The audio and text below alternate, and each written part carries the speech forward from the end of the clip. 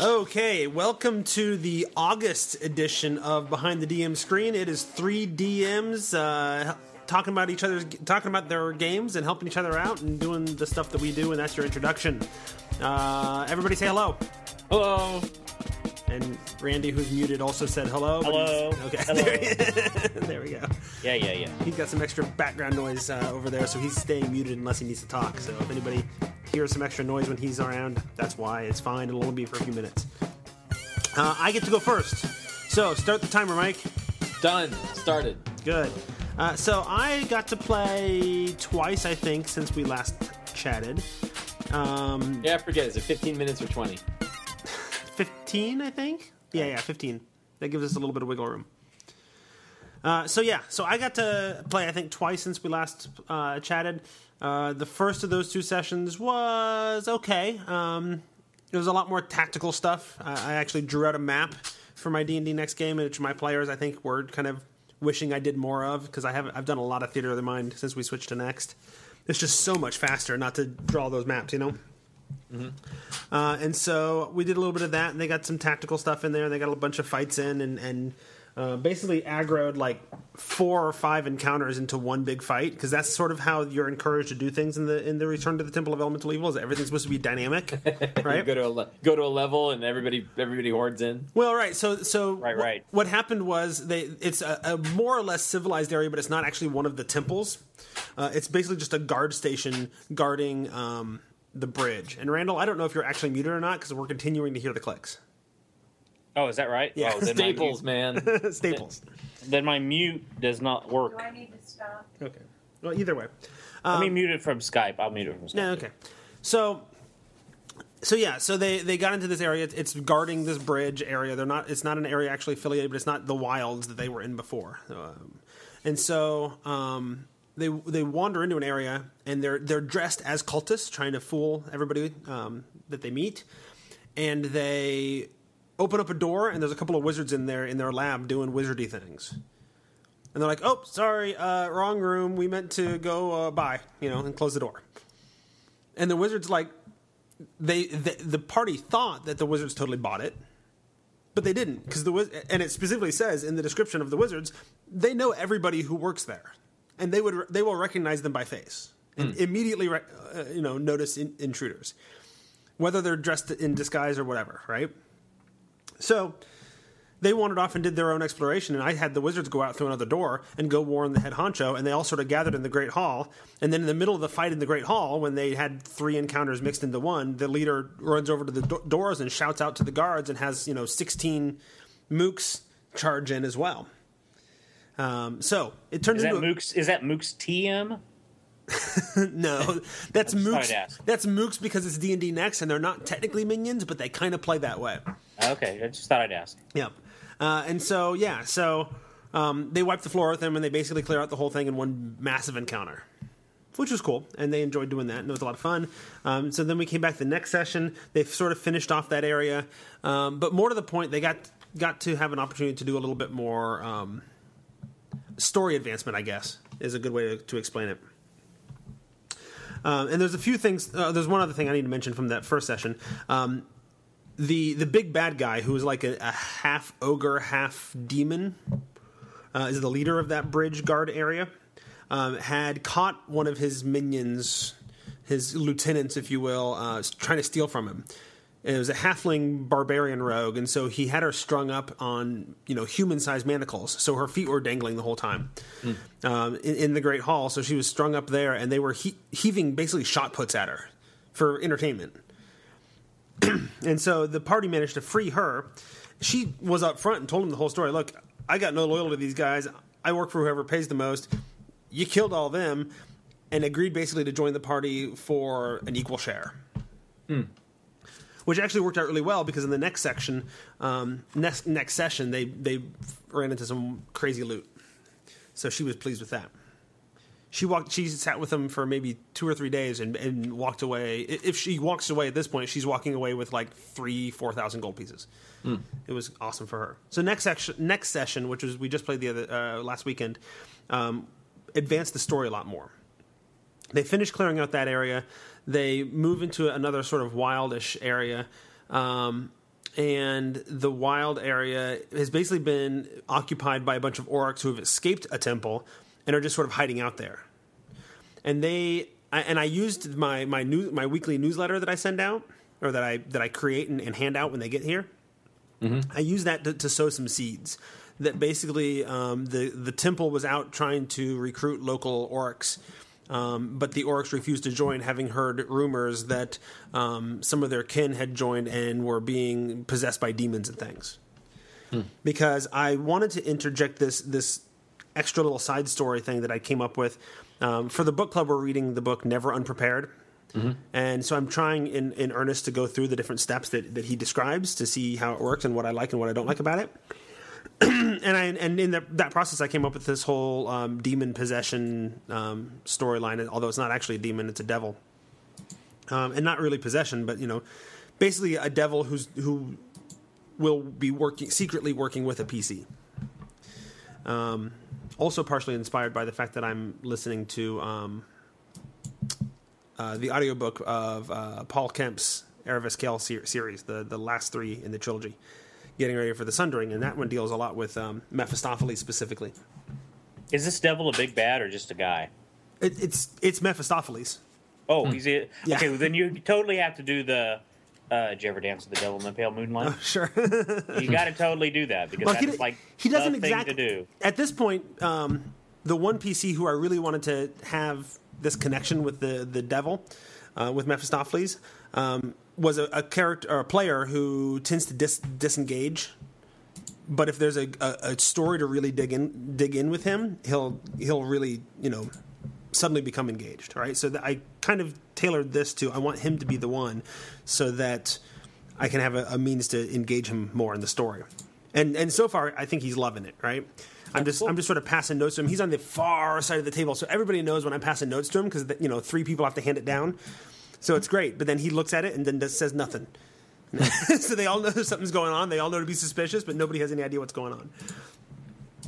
But yeah, so they kill the orc chief who was being manipulated by Mephistopheles. I came up with this sort of backstory of Mephistopheles originally worked with the gods in order to try to capture Tharizdun, which makes sense because everybody sort of teamed up to capture Tharizdun, right? And that he's still has no interest in seeing Tharizdun be free or the chaos that he would wreak brought to the world. And so he's still working to capture Tharizdun and do all that kind of stuff. So that worked really well. Then they went on to find a dwarven temple of Moradin that had never been found, or had been found, but the defenses were strong enough that the people who found it didn't get very far. And that threw my dwarven cleric of Moradin way off base, right? Because I kept telling him, you feel really comfortable here, like everything is secure, everything feels just right, and that made him even more paranoid. Wait, no, it can't be right. Nice. How could this possibly be here for hundreds of years and nobody's noticed it? Yeah, so it took him pretty much the entire exploration of the place to figure out that, this is actually okay, right? And then that allowed me to help bring some connection to some other storylines I wanted to bring in, like trying to restore the dwarven throne, or the king of the dwarves to the throne of this place. Right? And through the newsletter, I threw in some hints that the people back in town would really like to talk to you. And so they actually, after they cleared out that temple and secured it, they went back to town and found them, and then a bunch of dwarves came back with them and are now securing that temple. So that's sort of what's happened. The question I have for now, because I'm down to what, about 5 minutes, 6 minutes? I don't know. Hang on, let me check. That's fine. Keep going. The question I'm down to now is I have this NPC. You got plenty of time. Okay, who has been working for the temple. She's not a good person. The halfling barbarian rogue, right? Who was the lieutenant of the half demon ogre, who then caught her stealing and was torturing her. Right? I've got her there, and she's done a few things here and there, but I'm having a hard time giving her a distinct voice, and at the same time trying to figure out what it is I'm actually going to do with her. Right? So I'm curious if you have any thoughts about what I could possibly do with my halfling rogue barbarian. I sort of wanted her to be a counterpoint to the party, and yet somehow be with the party. You know, she's real gruff and stuff, right? When you say a counterpoint, what do you mean? Well, you know, they tend to be real cautious. They tend to be, and they're interestingly, more tactical, but they're also being more diplomatic, and they're actually, you know, working through some things without always just attacking everybody. Then it's time to trash a business. Time to trash a business? She's a barbarian, right? Right. Magic spooks her? That's a question. Probably not. Oh, okay. Because a lot of barbarians are scared of magic. Yeah, probably not. But if not, then maybe she just gets pissed off and goes like total berserker on something. Yeah, yeah, and she can. In fact, do you have a story for her? Well, there is some background given for her already. That they know. No, that's in the book, right? But it's not very detailed, and so no, I don't have much of a story for her. Other than she was the lieutenant of this place, she stole from her boss and got herself. What does she want? Money.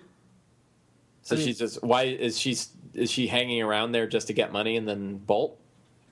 Well, right, and if she is, then she would probably be bolting soon, because when they walked into that dwarven temple, they found the treasury and tons of loot.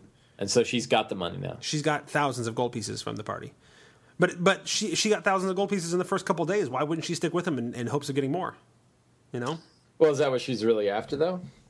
Well, that's what she's really after, given the way she's described. But I am willing to make changes. If that's what I'm saying. So what do you think of her?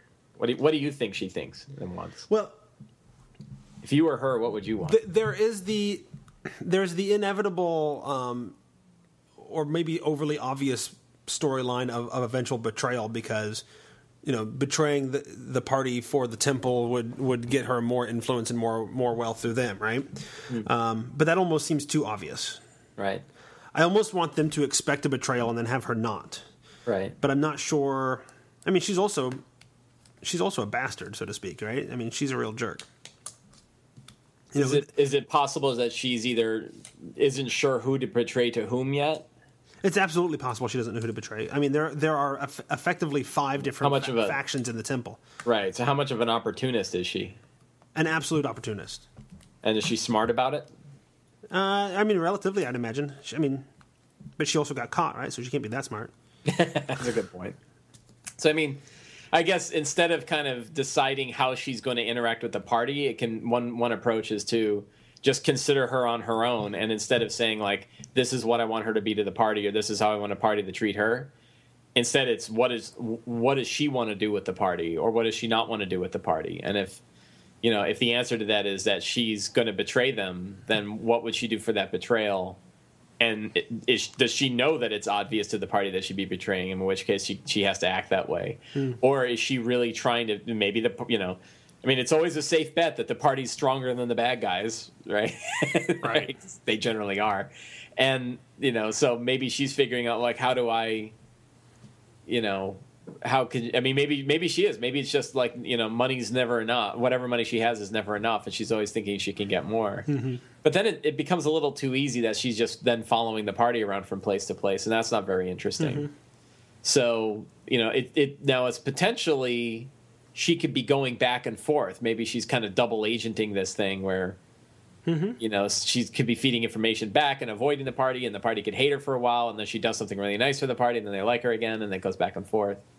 Well, it occurs to me now, because part of my inspiration for giving the opportunity for her to become an NPC companion was reading Hamlet's Hit Points, and he talked a bit in there about how movies and stories create foils to sort of be a counterpoint to different characters. Mm-hmm. And that was part of my inspiration in terms of having her join up. It occurs to me that the leader of the party, this dwarven cleric of Moradin, used to be a spy who infiltrated a cult, an Elder Elemental Eye cult, which is the big bad guys they're going after, right? Right. Who infiltrated them at some point. It occurs to me that a interesting foil might be that she's actually spying for the Doom Dreamers, which are the inner circle of the cult. Maybe they've figured out, at this point, they're not supposed to consider the PCs a threat, and they're not really supposed to pay any attention to them, to the PCs. I mean, sure, they've wiped out huge sections of the caves, but they haven't taken on any temples yet, and the temples are kind of supposed to compete with each other and eventually get wiped out off and on anyway, right? Right. So they're usually not very concerned about that stuff until they actually come to the inner circle. But maybe they're being a little bit smarter about that. You know, maybe they saw this party coming and they snuck her over there specifically to become rescued and become, a double agent working for them. Well, what if she was actually one agent that was sent to that part of the temple to spy on them and got caught? To spy on who? Spy on the people that caught her. Oh, the guards, yeah. Okay. Right. I mean, maybe, right, so she didn't, because it seems like a long shot that she'd get herself captured by one group in order to get saved by another because she's actually spying on the other. Because the odds are she could have been killed at any time by the first group. Oh, but we're out of time. But, if she, so, you don't have to discount coincidence. Yeah, it could be. I mean, the only trouble is that specific area technically is not affiliated with any of the temples. Right. The leader was kind of quasi-affiliated with the Fire Temple. Yeah, but they allied groups can spy on each other all the time. No, absolutely. Yeah, I mean, the trick is that it's supposed to be a neutral group. Right. Which kind of wasn't, but kind of was. So, I mean, I can see where, one of the temples might send her off to spy. In which case, this whole storyline could come to a head much sooner, because probably the most likely to send a spy in my head would probably be the Air Temple, which is basically the next area that they're going to be going into. Mm-hmm. So the whole she's got to pick her loyalties thing would have to happen pretty quick, and I'd have to start laying some of those seeds right away. Right. So I'll have to think about that. And if I tell you what, if I can lay the seeds early enough to make it have an impact in the next session, I'll probably do that. And otherwise, I'll go the other way. Right. Practice my improv skills. Sure. Yeah, I mean, and I would say one way to use those improv skills is always keeping your head in the mind of the character. Right, and I think that's where how is she going to react to any particular situation rather than usually if I have a character that I know is going to be recurring, I try to come up with even a specific voice for them or a way I talk when I'm portraying them. Right. And even my players pointed out, Jeff, you got to come up with some sort of voice for this woman because we can't tell if it's you talking or her. Yeah. So I do need to come up with something. So and do a better job, I think, of getting into her voice and into her head. Yep. So anyway, that's clearly my time. Before we go on to Randall and Mike, we should mention our sponsor for the episode, NobleKnightGames.com. NobleKnight.com. They sell new games as well as old out-of-print games, and Randall has a gem from 2010 available at Noble Knight that he's going to tell us about right now. Gamma World 4E. I love Gamma World. Which is not actually the 4th edition of Gamer World. It's not. It's something like the 6th, I think. Is it? Is it that far? Is it that many? Yeah, it is. Wow. I want to say that's correct. So I will trust you. It was compatible with the 4E rules. It's set up the same way. Yeah. Power structure. The cool thing about Gamma World 4E was that you could totally go random with the species that you are, and there's another part to it. I can't remember. But because I haven't played, I've never played 4E Gamma World, so. Oh, yeah. I'm just familiar with it from all the talk that was about it. Yeah. But I've played it once. I DM'd it once, and I played in it once with Mike as my DM. So I know Mike's done it. Yeah, there's only I think you only go up to 10 levels, and yep. I think they might have an expansion that goes higher. Yeah, I always. Maybe that's true. Maybe that's true. Yeah. I still have a hard time sometimes convincing my players that we can do a short campaign of goofy, silly, fun stuff, and that's all right. Yeah, but I ran a short Gamma World campaign. I had a lot of fun with it. Yeah, honestly, I loved 4th edition. I still love 4th edition D&D, but the rules for 4th edition D&D fit the Gamer World game even better than they fit D&D. Yeah. Yeah. I mean, it is awesome. Yep, I'd agree with that. The only thing I think I stayed away from it a lot was because in the original Gamma World games, I was always the guy that played the pure strain human. Well, don't do that. I was always that guy. Or can be. And the new and in the 4E version, that's really not. I mean, you can, I think, but it doesn't make for the most exciting or fun character. So Absolutely not. Yeah. All right, well, people should check it out. It is available at nobleknight.com for $8 off, a little more than $8 off the normal price. And we will have a link in the show notes at thetomeshow.com, and make sure to tell them that the Tome Show sent you. Noble Knight is a long-standing game store specializing in finding out-of-print games while also offering the newest great releases. Including D&D? They got it from any edition. That's right, all of them. What if I want a board game, card game, minis, or dice? Noble Knight has it all, and at a discounted price. In fact, Noble Knight has over 30,000 unique items on stock. And you know you can trust this Better Business Bureau accredited store with a satisfaction guarantee. Yeah, but I've bought too many things over the years. How can I justify spending even more? Good thing we're talking about Noble Knight then. They'll buy your old gaming things and offer you cash or trade, so you'll be able to keep up with all the great gaming stuff you want. Check them out at nobleknight.com. Wow, I'll go today. And be sure to tell them the Tome Show sent you. Mike, start the timer. It's Randy's turn. All right, timer started. Go. All right. Yeah, I actually got to play again last month. My group, if you will recall from last time, is exploring the Moat House. And my wife's standing in here, so I'm not going to be real straightforward. But I can tell you that there was kind of a theme for the last adventure, because last time they wiped out a bunch of bandits that were holed up there, but they went and explored the rest of the top of the Moat House. And the theme was kind of very much similar to Burt Bacharach's Raindrops Keep Falling on My Head, except it was other stuff keeps falling on their heads. And the reason that is because apparently my players don't know how to look up. I'm not sure what the deal is. I wasn't here to guide them. Let's see. The ranger, who is played by my son, and he does a fantastic job, but once again, not looking up, a giant tick fell on his head, sucked his blood out, knocked him unconscious. Let's see what happened next. Oh, then they were exploring a room that was very unstable. There was a chest at one end of the room.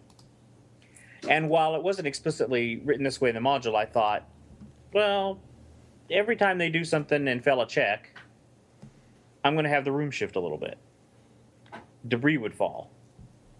And once again, I mean, everyone's taking a little bit of damage as only about half the party's in the room because they realize it's unstable, and it's like, yeah, we're not all going in there. But they had to get whatever was in the chest because, players. So, Loot. That's loot, right? Fat loots. So they're in there, and that's when the giant lizard that happens to be in the room attacks. And whenever they miss the lizard, the room shifts. So a little thing happens. So I've got a little of environmental stuff going on, but things keep falling on their head. And once again, it's the ranger that gets...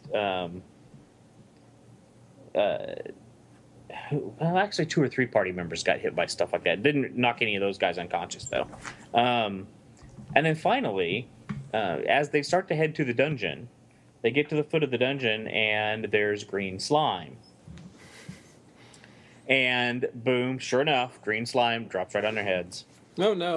The ranger again, and one dropped on another person, but it missed them. So they didn't get hit, but the ranger got hit again, and of course it wasn't the green slime that immediately did the damage that knocked him unconscious.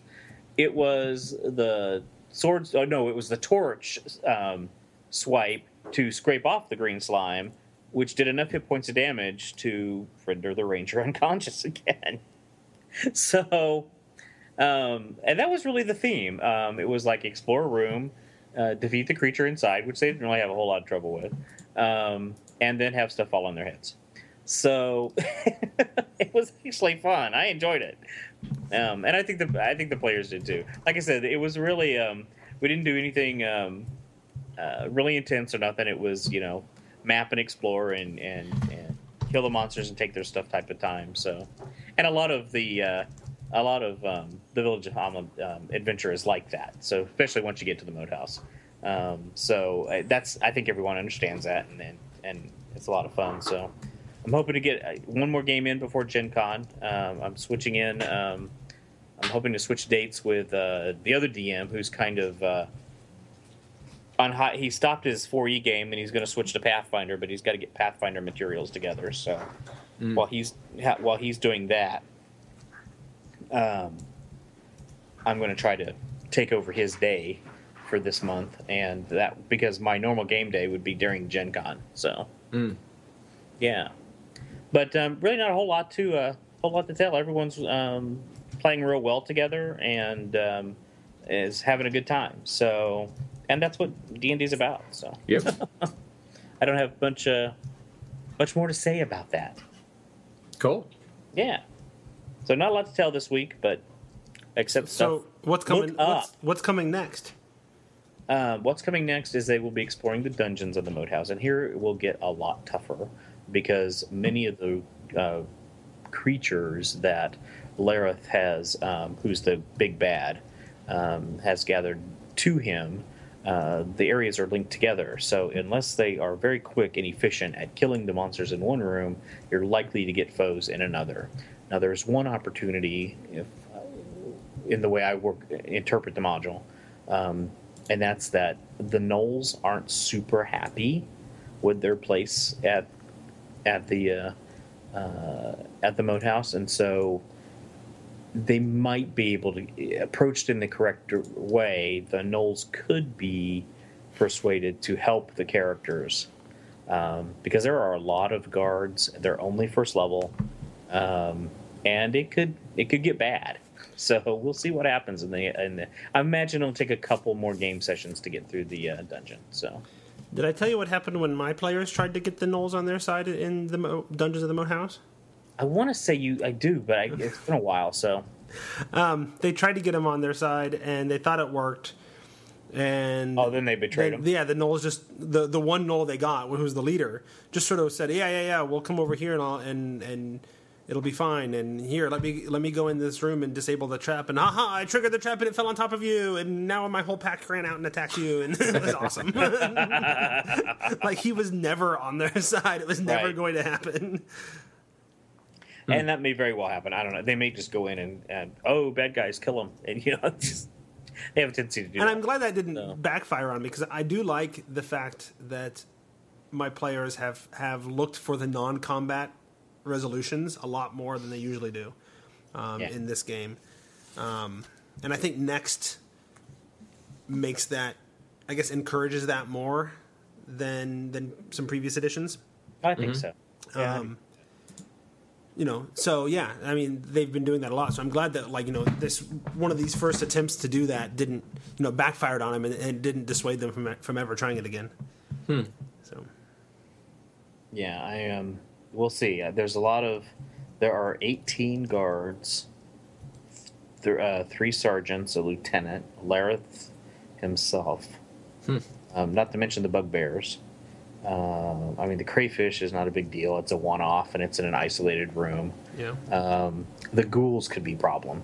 Like I said, they're still pretty low level, and as what was it, Mike? You were talking with Scott about ghouls the other day on Twitter. Oh yeah. Yeah. So ghouls could be Big long talk about ghouls. Yeah, exactly. Ghouls can be pretty brutal at whatever level, and so we'll see what happens with that. They might have a creative solution. The trick there is the fact that they don't have a cleric. So they have a druid, but they don't have a cleric. okay, so they still have a healer.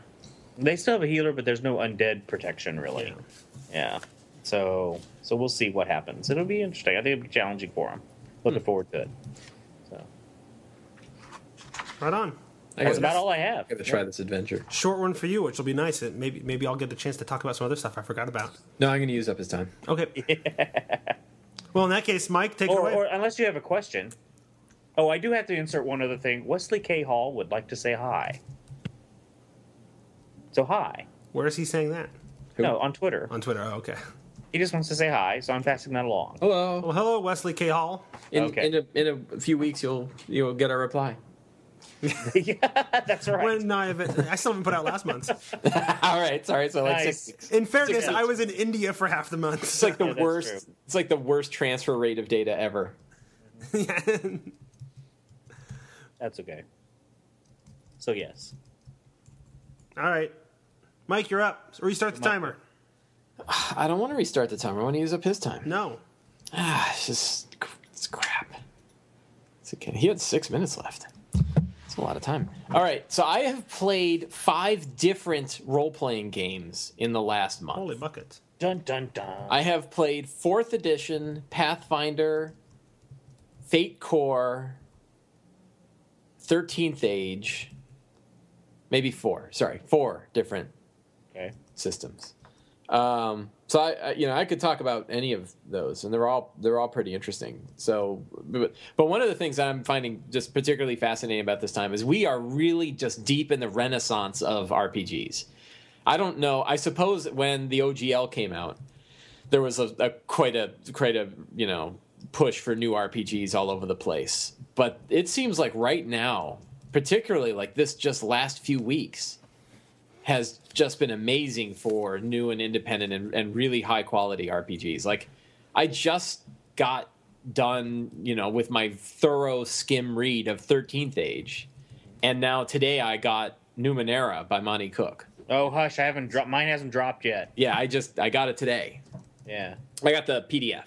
Yeah, I know. My PDF link hasn't dropped yet. Yeah, and it's amazing. So I don't know. I'm kind of blown away by all these pretty very high quality RPGs. Mm-hmm. So I'll try to summarize in short. So I finished my Pathfinder mini campaign last night. This was the campaign where they're going after. This is a set in the city of Magnamar, and there was all kinds of plots and things going on. Oh yeah. And the last thing that happened is the adventurers were going through like a big haunted house known as Foxgrove Manor, which was actually in the adventure is called Foxglove Manor, and I screwed it up and started calling it Foxgrove Manor. And then I figured, why change? Why go back? Awesome. Right. Yeah. Foxglove is a plant. Foxgrove would be a place where foxes live. Yeah. That's exactly right. Yeah. So I misread it, and I just kept it that way. Cool.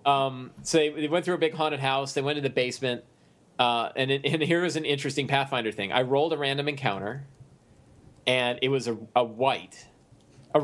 I'm sorry. And I said, "Oh, it's a wraith." And I looked, and it's a CR5. I think CR5 or CR6. And the party was 5th level. And they fought it, and it got a surprise attack on him. I was like, this will be cool. It gets a surprise attack, right? Because it's a wraith, so it just shows up and hits somebody. And I rolled a die. I rolled a die to pick one of the party, and it picked one of the characters. It attacked and hit, and I rolled a 5 on the damage. But the wraith doesn't do damage. The wraith drains 1d6 levels. Yep. And if you're only level 5 and you roll a 5, that guy's dead. Mm-hmm. No saving throw, no anything. If they hit and you roll a 5 or a 6... In fact, they come back as a wraith, right? They do eventually, yeah. Like, they will come back. And he was actually kind of excited about coming back as a wraith. I ended up doing some story stuff. So then we roll initiative, because initiative hadn't been rolled yet, and one guy's already dead. Oh, jeez. And they rolled initiative, and the wraith got a 22, and the next highest was 13. Oh, wow. And the wraith targets someone else, hits them, rolls a 5, kills that one too. And the rest of the group says, we're out. We're running. And they ran. And it made for an interesting story. I'll give it this. It made for an interesting story because the 3 of them left. They knew that their friends are down there now as wraith spawns. And they had to get 2 new members of the party. And the people that died were both of the players of the characters that were killed were big fans of, not only big fans of Pathfinder, but also people that said, we do not want to house rule anything. We want to play it as is. And both of them were like, that's what happens. So they were both pretty cool about it. But there was that moment, like when the first one killed the guy, where the whole table went silent. And it's that old silence that almost says, like, is he going to cry? And he didn't cry. But it was still like this stunning silence. Like, even I'm stunned, right? Like, I didn't even know what was going to happen. And anyway, I turned the Wraith into like a sub-boss. It turned out that the Wraith was the grandfather, the failed Lich grandfather of the... he was the father of the main villain, whose name is Father Skinsaw. So we started referring to the Wraith as the grandfather. And the grandfather is a failed Lich who tried to become a Lich, and instead kind of his essence got blasted throughout these lower caves underneath the mansion, and it turned the mansion into a haunted mansion, and that's why it's all evil. So I Okay. ended up kind of throwing it back in that the Wraith was this named guy, and it was like a major villain too. So now there's two major villains down there, and then the next time they went down there and they were prepared, right? They had ghost touch weapons and they had all these like big plans on how they're gonna one guy played a necromancer and another guy played a paladin, so they were like the characters they picked were ready to fight a Wraith. And they went down there, and there was a big fight. They had to fight the two Wraith spawns of themselves. They had to fight the main Wraith, and they had to fight Father Skinsaw himself, who's like a ghoul, a switchblade wielding ghoul, and then a bunch of other minor dudes. And it was a big fight, but they were ready for it, and they were prepared, and they cast preparatory spells, and they beat the dog snot out of them, and it worked. And they felt really good about it, and I was like, that's fine, you got beaten up last week, so this week I don't mind if you storm over. So that worked okay. And then this week they went after the last of the three major villains of the campaign, who is a wizard named Ash. And Ash is the second. He's like he's the minion boss of the main guy, whose name is the Forever Man. And my shtick with the Forever Man is no one's ever going to see him. He doesn't fight PCs. Right, he's the mastermind, and he's already on the other side of the world working on some other plot now. But he left Ash in place. Well, Ash has a twisted personality where he actually wants the PCs to kill him, which is the only reason he hasn't, fulfilled his plot. Sorry, go ahead. He's not a Pokemaster, is he? No, he's not a Pokemaster. Is there a Pokemaster named Ash? Yeah, I think there is, isn't there? Yeah. Should be a common name. It's a nice, memorable name. Anyway, so he had these big kind of vials, these big jars filled with this terrible substance that had been created from like the destroyed corpses of young prostitutes and mixed with this like bad herb. So it's like really, really evil heroin sort of stuff. And they're going to dump. He was told to dump it all into the water supply of Magnamar. So it would basically turn the entire population of Magnamar into ghouls. And he didn't do it. He set them up all around this pit that led into the reservoir, and he sat there eating sandwiches and waiting for the PCs to show up, and writing his biography, and which I guess is an autobiography, right?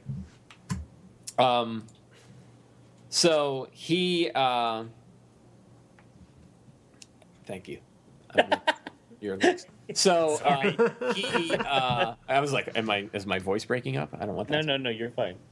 So he sat there eating sandwiches, writing his autobiography, and waiting for the PCs. And his shtick was, I actually don't want to do what I was told to do. I want the PCs to stop me, but I can't just not do it because the Forever Man will know. He's watching. He's got ways to know, and he'll know if I actually betray him. But he can't know if I'm just letting the PCs come here. And if I kill, I'm going to fight the PCs. And if I kill them, then that was meant to be. And then I don't mind. It was basically like they're the ones that threw the stuff in the water, the reservoir. And that was kind of his weird little psychological twist. And it was also the reason why he's been sitting there waiting for the PCs for 3 days. So the PCs show up. He finishes his sandwich and he stands up and gives a little bit of a monologue and then hits him with a fireball and an acid arrow and some other stuff. And I think he got 2 spells off. He fired an acid arrow, he fired a fireball, and he had a minor globe of invulnerability and stone skin as preparatory spells. So they couldn't cast spells on him. They couldn't really do decent damage to him.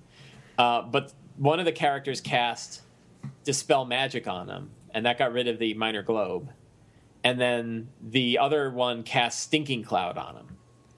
And I didn't really know much about Stinking Cloud. I should have known because I should have remembered it from 3.5. And it's basically, if you're inside the cloud, you're nauseated. And the nauseated condition says that all you can do is take move actions. Right? You can't do anything else. You don't get your standard array of actions. Instead, you can take a single move action. And so I said, well, he'll just take his move action to leave the cloud. But if you leave the cloud, you roll a saving throw. And if you fail the saving throw, you are nauseated for 1d4 plus 1 rounds. And he rolled a 3 or a 4. So he was nauseated for 5 rounds. No actions. Oh, wow. Which means that he's done, right? Yeah. 5 rounds. Combat's no over by then. That doesn't go 5 rounds. It goes 2.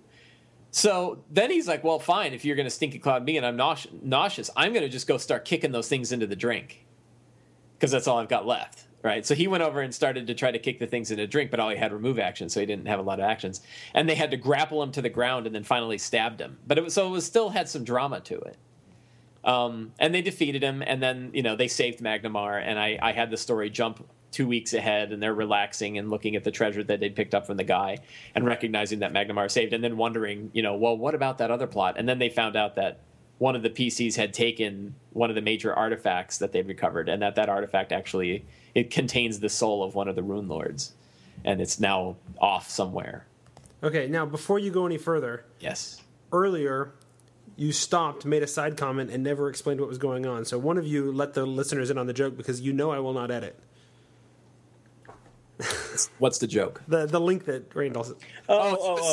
Links to the Pokemon character. Right. Yeah, because he is the name of his mage is Ash, and Ash Ketchum is like the Pokemon, the Master or whatever they call him, and like he's a big geek character. I mean, everyone knows who Ash is. He's with the hat. Yeah. Yeah, right. And got to catch them all, et cetera, et cetera. He's no one else in the history of humanity has ever been named Ash before. See, I was gonna go, but not with that level of geekdom popularity. So that was the joke. I don't count this towards my time, by the way. No, that's fine. whatever. And I'm totally cool with that. I was gonna go with the Ash from Evil Dead. See, that would be better. Yeah, that would have been a good character. Pretty popular He's as well. crazy. Yeah, and that's got a big geek following.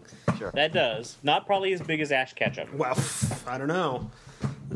It's got the right geek following. It's sometimes. Oh, here we go. Sometimes it's quality, not quantity. Here we go with the geek shape. No, this thread has become tiresome. Yeah. Go on, Mike. Now I lost my train of thought. So I'm done with my Pathfinder. So they completed it. I love to end mini campaigns with little threads so that players want to go like, oh wow, we still have that whole other thing we got to do. Well, that's right. It's there. For example, when they finished the mansion, they found that not only was there a big cavern under the mansion where all these bad things had taken place, but there's rifts even below that lead to further caverns. And that gave them this like weird image of 4 cultists surrounding a chained demon that they've been harvesting for power, below their own mansion that they now own. And it was my whole like every dungeon's a mega dungeon idea. Like if they want to just start exploring, they could just walk right down to their own basement and keep going deeper and deeper and deeper. But I think we are going to, put the Pathfinder campaign on hold we're finished that major chapter, and now we're going to do something else, and we're not sure what we're going to do next. And you said you did some 4E in there too. I did. So my friend James, who if he's listening, hi James. Hi James. Hi James. Hi James. He runs in the game that I play in every other week, which is a 4th edition game. Okay. So with that, I have a thief that I enjoy greatly. Does he use Sly Flourish a lot? No, because he's a new school thief. He's a thief. He's an essentials thief. He does. I think like when blinded, he still hits on a 3. So he's got a crazy attack score. So next week we're going to be playing Fate Core. I wrote a scenario that I'm slowly refining, a cyberpunk scenario that I'm really excited. Explain Fate Core. Fate Core is a generic role-playing game system that is much more storytelling based than your traditional. It's not a D20 system. It's much more of a storytelling system where instead of kind of race class things, you pick central aspects to your character, and then you can invoke those aspects during the game in order to get bonuses to rolls to perform actions. So it's like if you were to take the skill system from D&D and build like an entire RPG around the skill system, you'd have something similar to Fate. But it's got a really interesting dice mechanic where you roll 4d6, but instead of the typical 1 to 6 on the die, you have 2 minuses, 2 blanks, and 2 pluses. Or a minus, 2 minuses, 2 blanks, 2 pluses, and each of the dice. And then when you roll them, the average is 0. So like your odds of hitting 0 are pretty high. And then you add that to your skill levels, which means that their ladder for difficulty checks and the bonuses are actually at the same rate, if that makes any sense. So it's a very interesting. It just came out. They did a big Kickstarter. You can actually download Fate Core and the Fate Accelerated Edition, which is a stripped down version of Fate Core for free. Pay what you like. Directly from, if you Google Fate Core, you'll get right to their site, and the downloads are right there. And it's a really cool system. And as soon as I saw it, I said, I want to do a cyberpunk game in this world. where you can set up your own skills based on the world that you want, and people can build aspects. And I ran it once a couple of weeks ago, or I guess a week ago, and we had fun with it, but then I've refined it even further, and I'm going to run it on Wednesday, and then I'm also planning to run it at Gen Con because I really want to get it good. But it's a fun break. If I kind of like it more than Dungeon World because it seems even less restrictive than Dungeon World as far as those moves are concerned. Dungeon World is very heavy on... Oh, my time's up. Dungeon World is very, very heavy on specific moves that you can do, and even though there's one move that kind of covers everything called Defy Danger. Right. But this one, you still have a skill system that feels like a more traditional skill system. If you're good with melee, or if you're good with ranged weapons, you know what your bonus is to ranged weapons, and you roll and add your bonus and match it up against the challenge. Yeah, Dungeon World reminds me a lot of like powers in a what's the word I want to use? MMO. Yeah, because you have right because you can like spam a power, attack, spam the one button. Yeah, and then you've got some other side buttons you can do for other things. But yeah. It's not bad. I like it. It's not a bad system. I love Dungeon World, and it's going to be one of the things I want to buy at Gen Con. I have the PDF already, but I want to get a physical copy. Right. And I'm going to bring Dungeon World with me when I go to Gen Con as well, if I want to play some fantasy stuff. And I think I would, if I was playing fantasy, I would probably go with Dungeon World because it's so already written around that idea. But my main group, when they played it, what they found is that they had storytelling stuff, but then they always kind of had trouble. And I had trouble because I'd never played it before, tying their story to the moves that are on the sheets, and it felt clunky. Mm-hmm. Where that it always felt like we're constantly returning to like these 8 things, where the skill system in like Fate Core didn't quite feel like that because you knew what your skills were and you were the one who picked them out and wrote them down. Right. So, but I think it's fan. We just live in an awesome time. Like right now is just great with all of these different RPGs that are out. It's tricky though, right? I mean, like it seems like every day I see 2 or 3 new Kickstarters for this great new RPG, and it's like, yeah but I won't and I can't invest in that much stuff. And 2, how much are we going to see? How much are we seeing? What's going to be the equivalent of the new D20 glut? How much of it? How much of it's actually going to turn out really good, and how much of it's going to, I mean, I know that a lot of the ones I've looked at have been really good. Like, there's probably a lot that I haven't looked at that aren't good, but I mean, I've got 6 or 7 systems now that I'm eager to play, and I've looked at all of them, and they're all really solid. Like, who's got time to learn 6 or 7 systems that well? Here's the great thing about them. Most of them are pretty simple systems. Yeah. Like all of them have, after playing Pathfinder, which is about as rules rich as you can get. I mean, I think 13th Age is something like 260 pages for the core book, and it's the player book, the Dungeon Master's Guide, the Monster Manual, a campaign source book, and an adventure in one book. I wonder how much of all of this, hey, there's another new system out, sort of trend isn't a inadvertent result of the lull between D&D editions, I'm not sure because they started. I don't know, pretty early. Well, right, but it's been 2 years since we've had. I guess maybe it's certainly an opportunity. I'll tell you. Absolutely. I don't know, and the reason I say that is because similar things have happened before, and I think what's happened is in the past before one of the reasons the vampire games came on so strong. Vampire the Masquerade and all those, and Mage the Ascension, I think is the other one. Mm-hmm. All those White Wolf games. White Wolf games, yeah, came out in response to players who loved D&D, but didn't, or loved role playing, but didn't really wanted a more story focused game. It started there, and so you had this whole branch. Then boom. And for me, it was like all the goth kids went and did that. Yeah, right. So and I was already older. I always had my young, and I already had my firstborn. So I was already getting to be a parent at that point when that happened. But that happened, and then you've got this, 3E comes out, and then there's the big glut of D20 games, and then people are looking at this and saying, D20 is a great mechanic, but I think maybe I can do something better. And or something that flows better with my game group, and so you've got all of these other independents. And I love the fact that Fate Core's come out. I'm not familiar with it, and so I've only played a couple of games that involve it, and so I'm not super. And I think Fiasco was one, and I think the other one is What else did I play?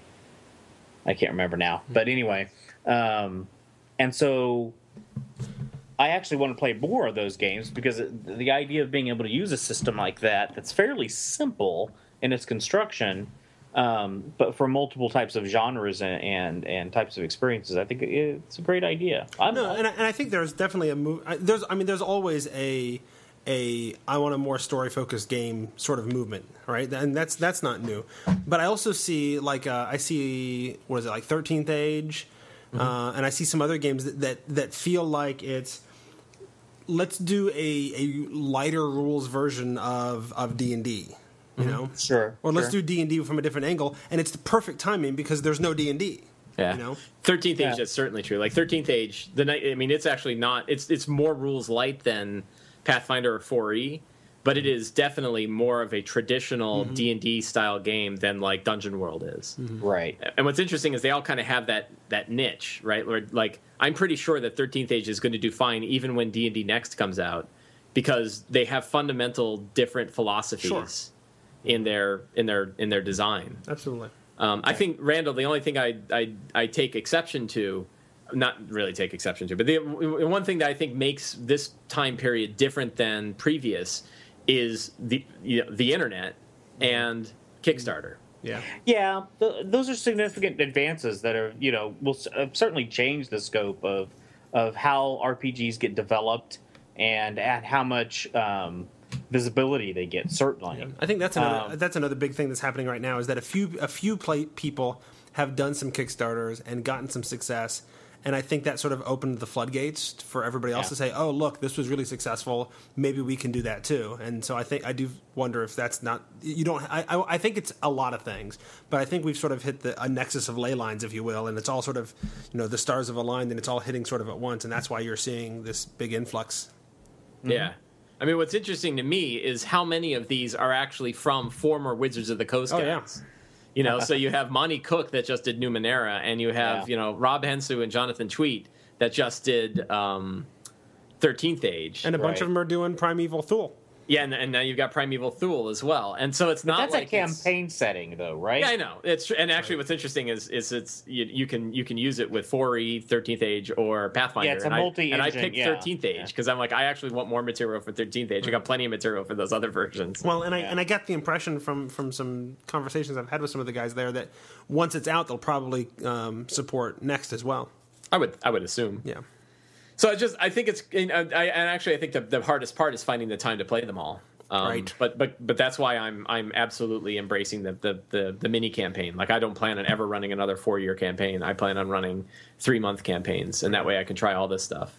Cool. But it's a big question. Like my group's like, I don't know. We've got, I got one guy who's just read the 13th Age book. He's like, this is awesome. We got to play this right now. And I'm like, well, now's our chance to play D&D Next and get our playtesting in and actually influence the next D&D, which these other ones are already out. But on the other hand, you're like, I don't want to miss the opportunity, to play these other games if people move or whatever. So I don't know. It's really tough. It's great. I'm really happy about all the things I'm seeing. Yeah. I think the thing with me is the fact that, like Jeff said, it's tough to for one to be able to afford everything that's coming out when every book is like $50. And they're all more expensive than normal. You're right. Because and then at the same time, I can play like once a month. Yeah, right. And so like trying off, unless I'm at a con or something like that, the opportunity to try new games is extraordinarily rare. So I actually, and I'm looking into the future, but I'm actually seeing the possibility that when my generation gets into retirement, I'll be playing. We'll be playing role-playing games. Why not? We did it when we were, adults and in college. Why not? Retired people now play cards that they played when they were kids. So right. I actually, my Michelle and I talked about our idea to do a geek retirement home. Where heck yeah, I'm there. Yeah, we'll all band together and we'll all just play D&D in our golden years. The only problem is there's not going to be any Medicare and there won't be any retirement money left for us after the baby boomers eat it all. So that's true. Unfortunately. Politics aside, darn those old guys. Yeah, yell at the old people. That's right. Get off my money.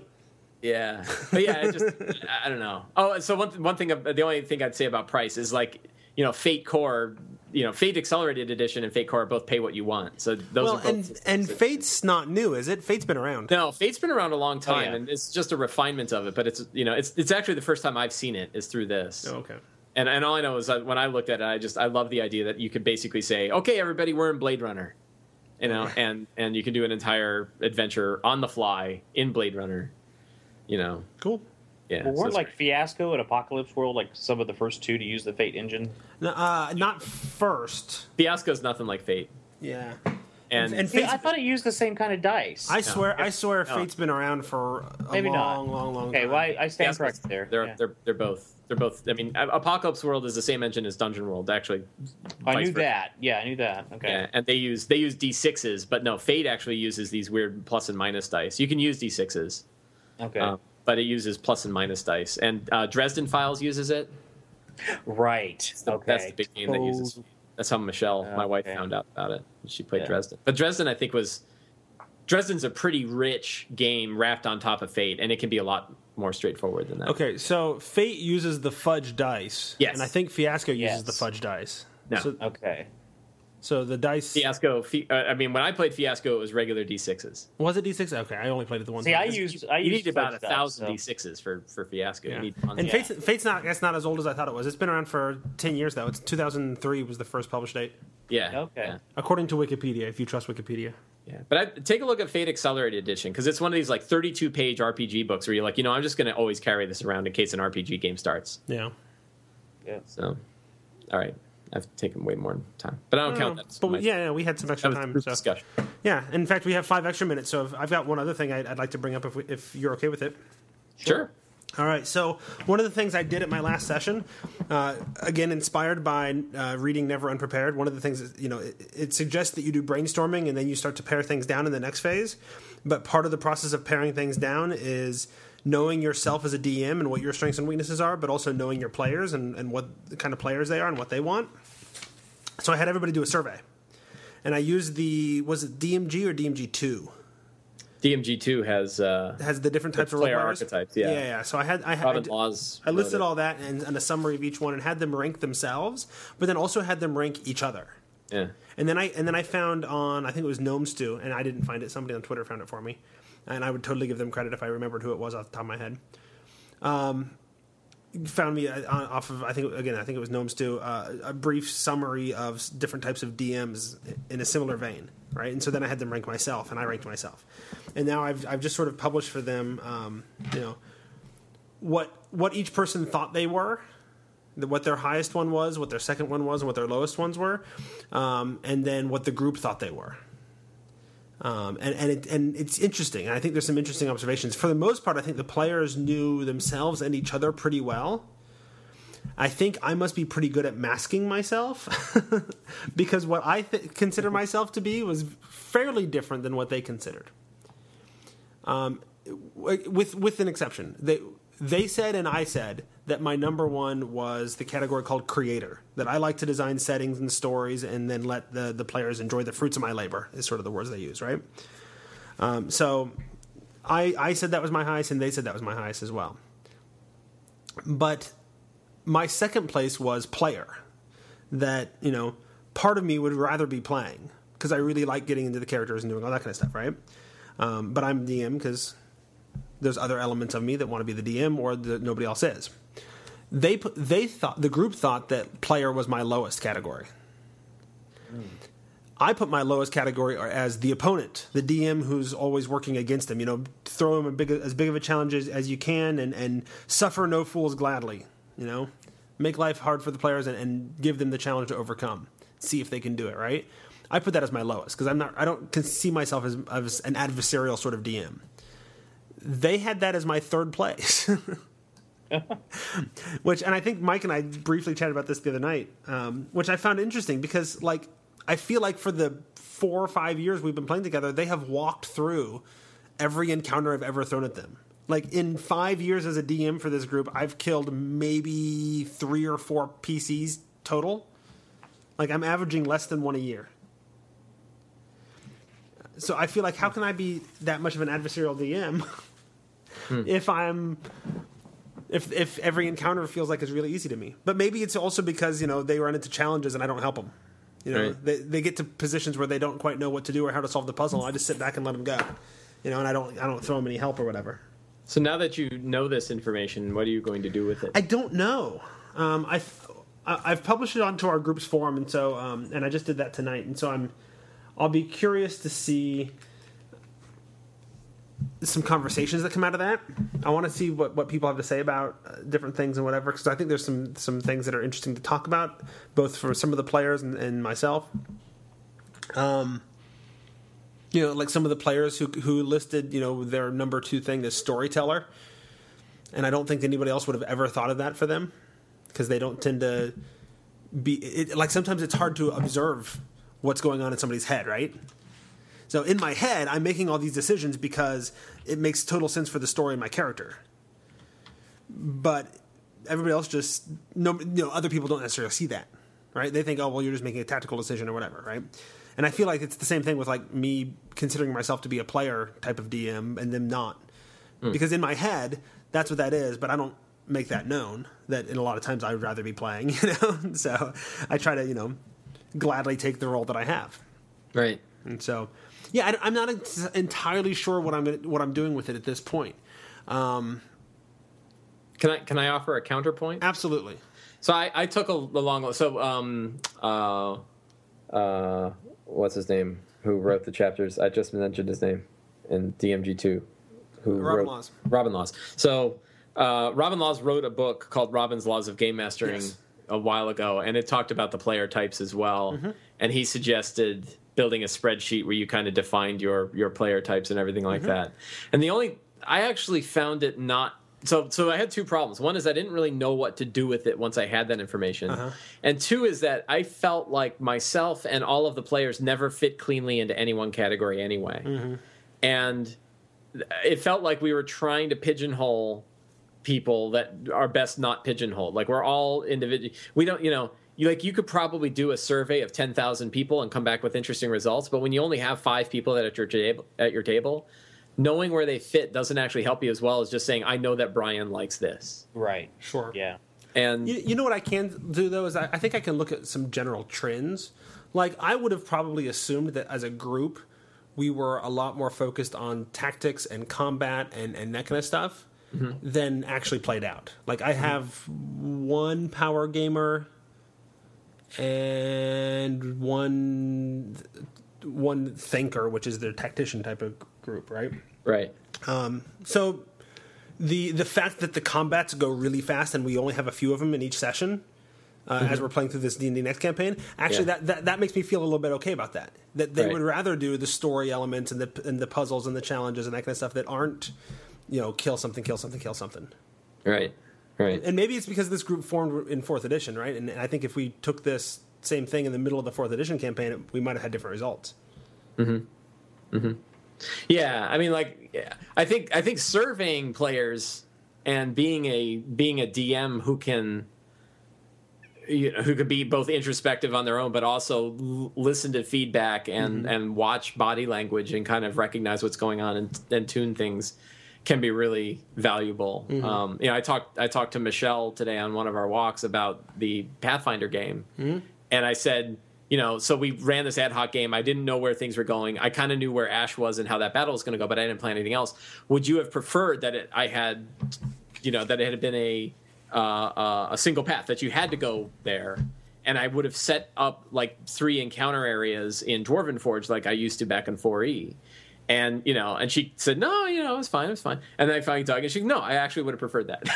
Right? Like, actually, yeah, that was, I understand the lazy DM style, but it would have been nice to have 3 really big, cool encounter areas that we could have fought through. Yeah. Sometimes I have a hard time reading my players, and so... Yeah, I do too. That's why I like doing stuff like this every now and then, just to say, okay, I can't tell if you're really digging my story or not, because you are not giving me a lot. So are you tuning out, or are you just sort of sitting back and enjoying the story as it's happening? And so this kind of helps me. Yeah, and sometimes you might think like they actually hate the story, and like, no, they're totally into it. They're just not interacting with it. Right. They like it, but they're just not.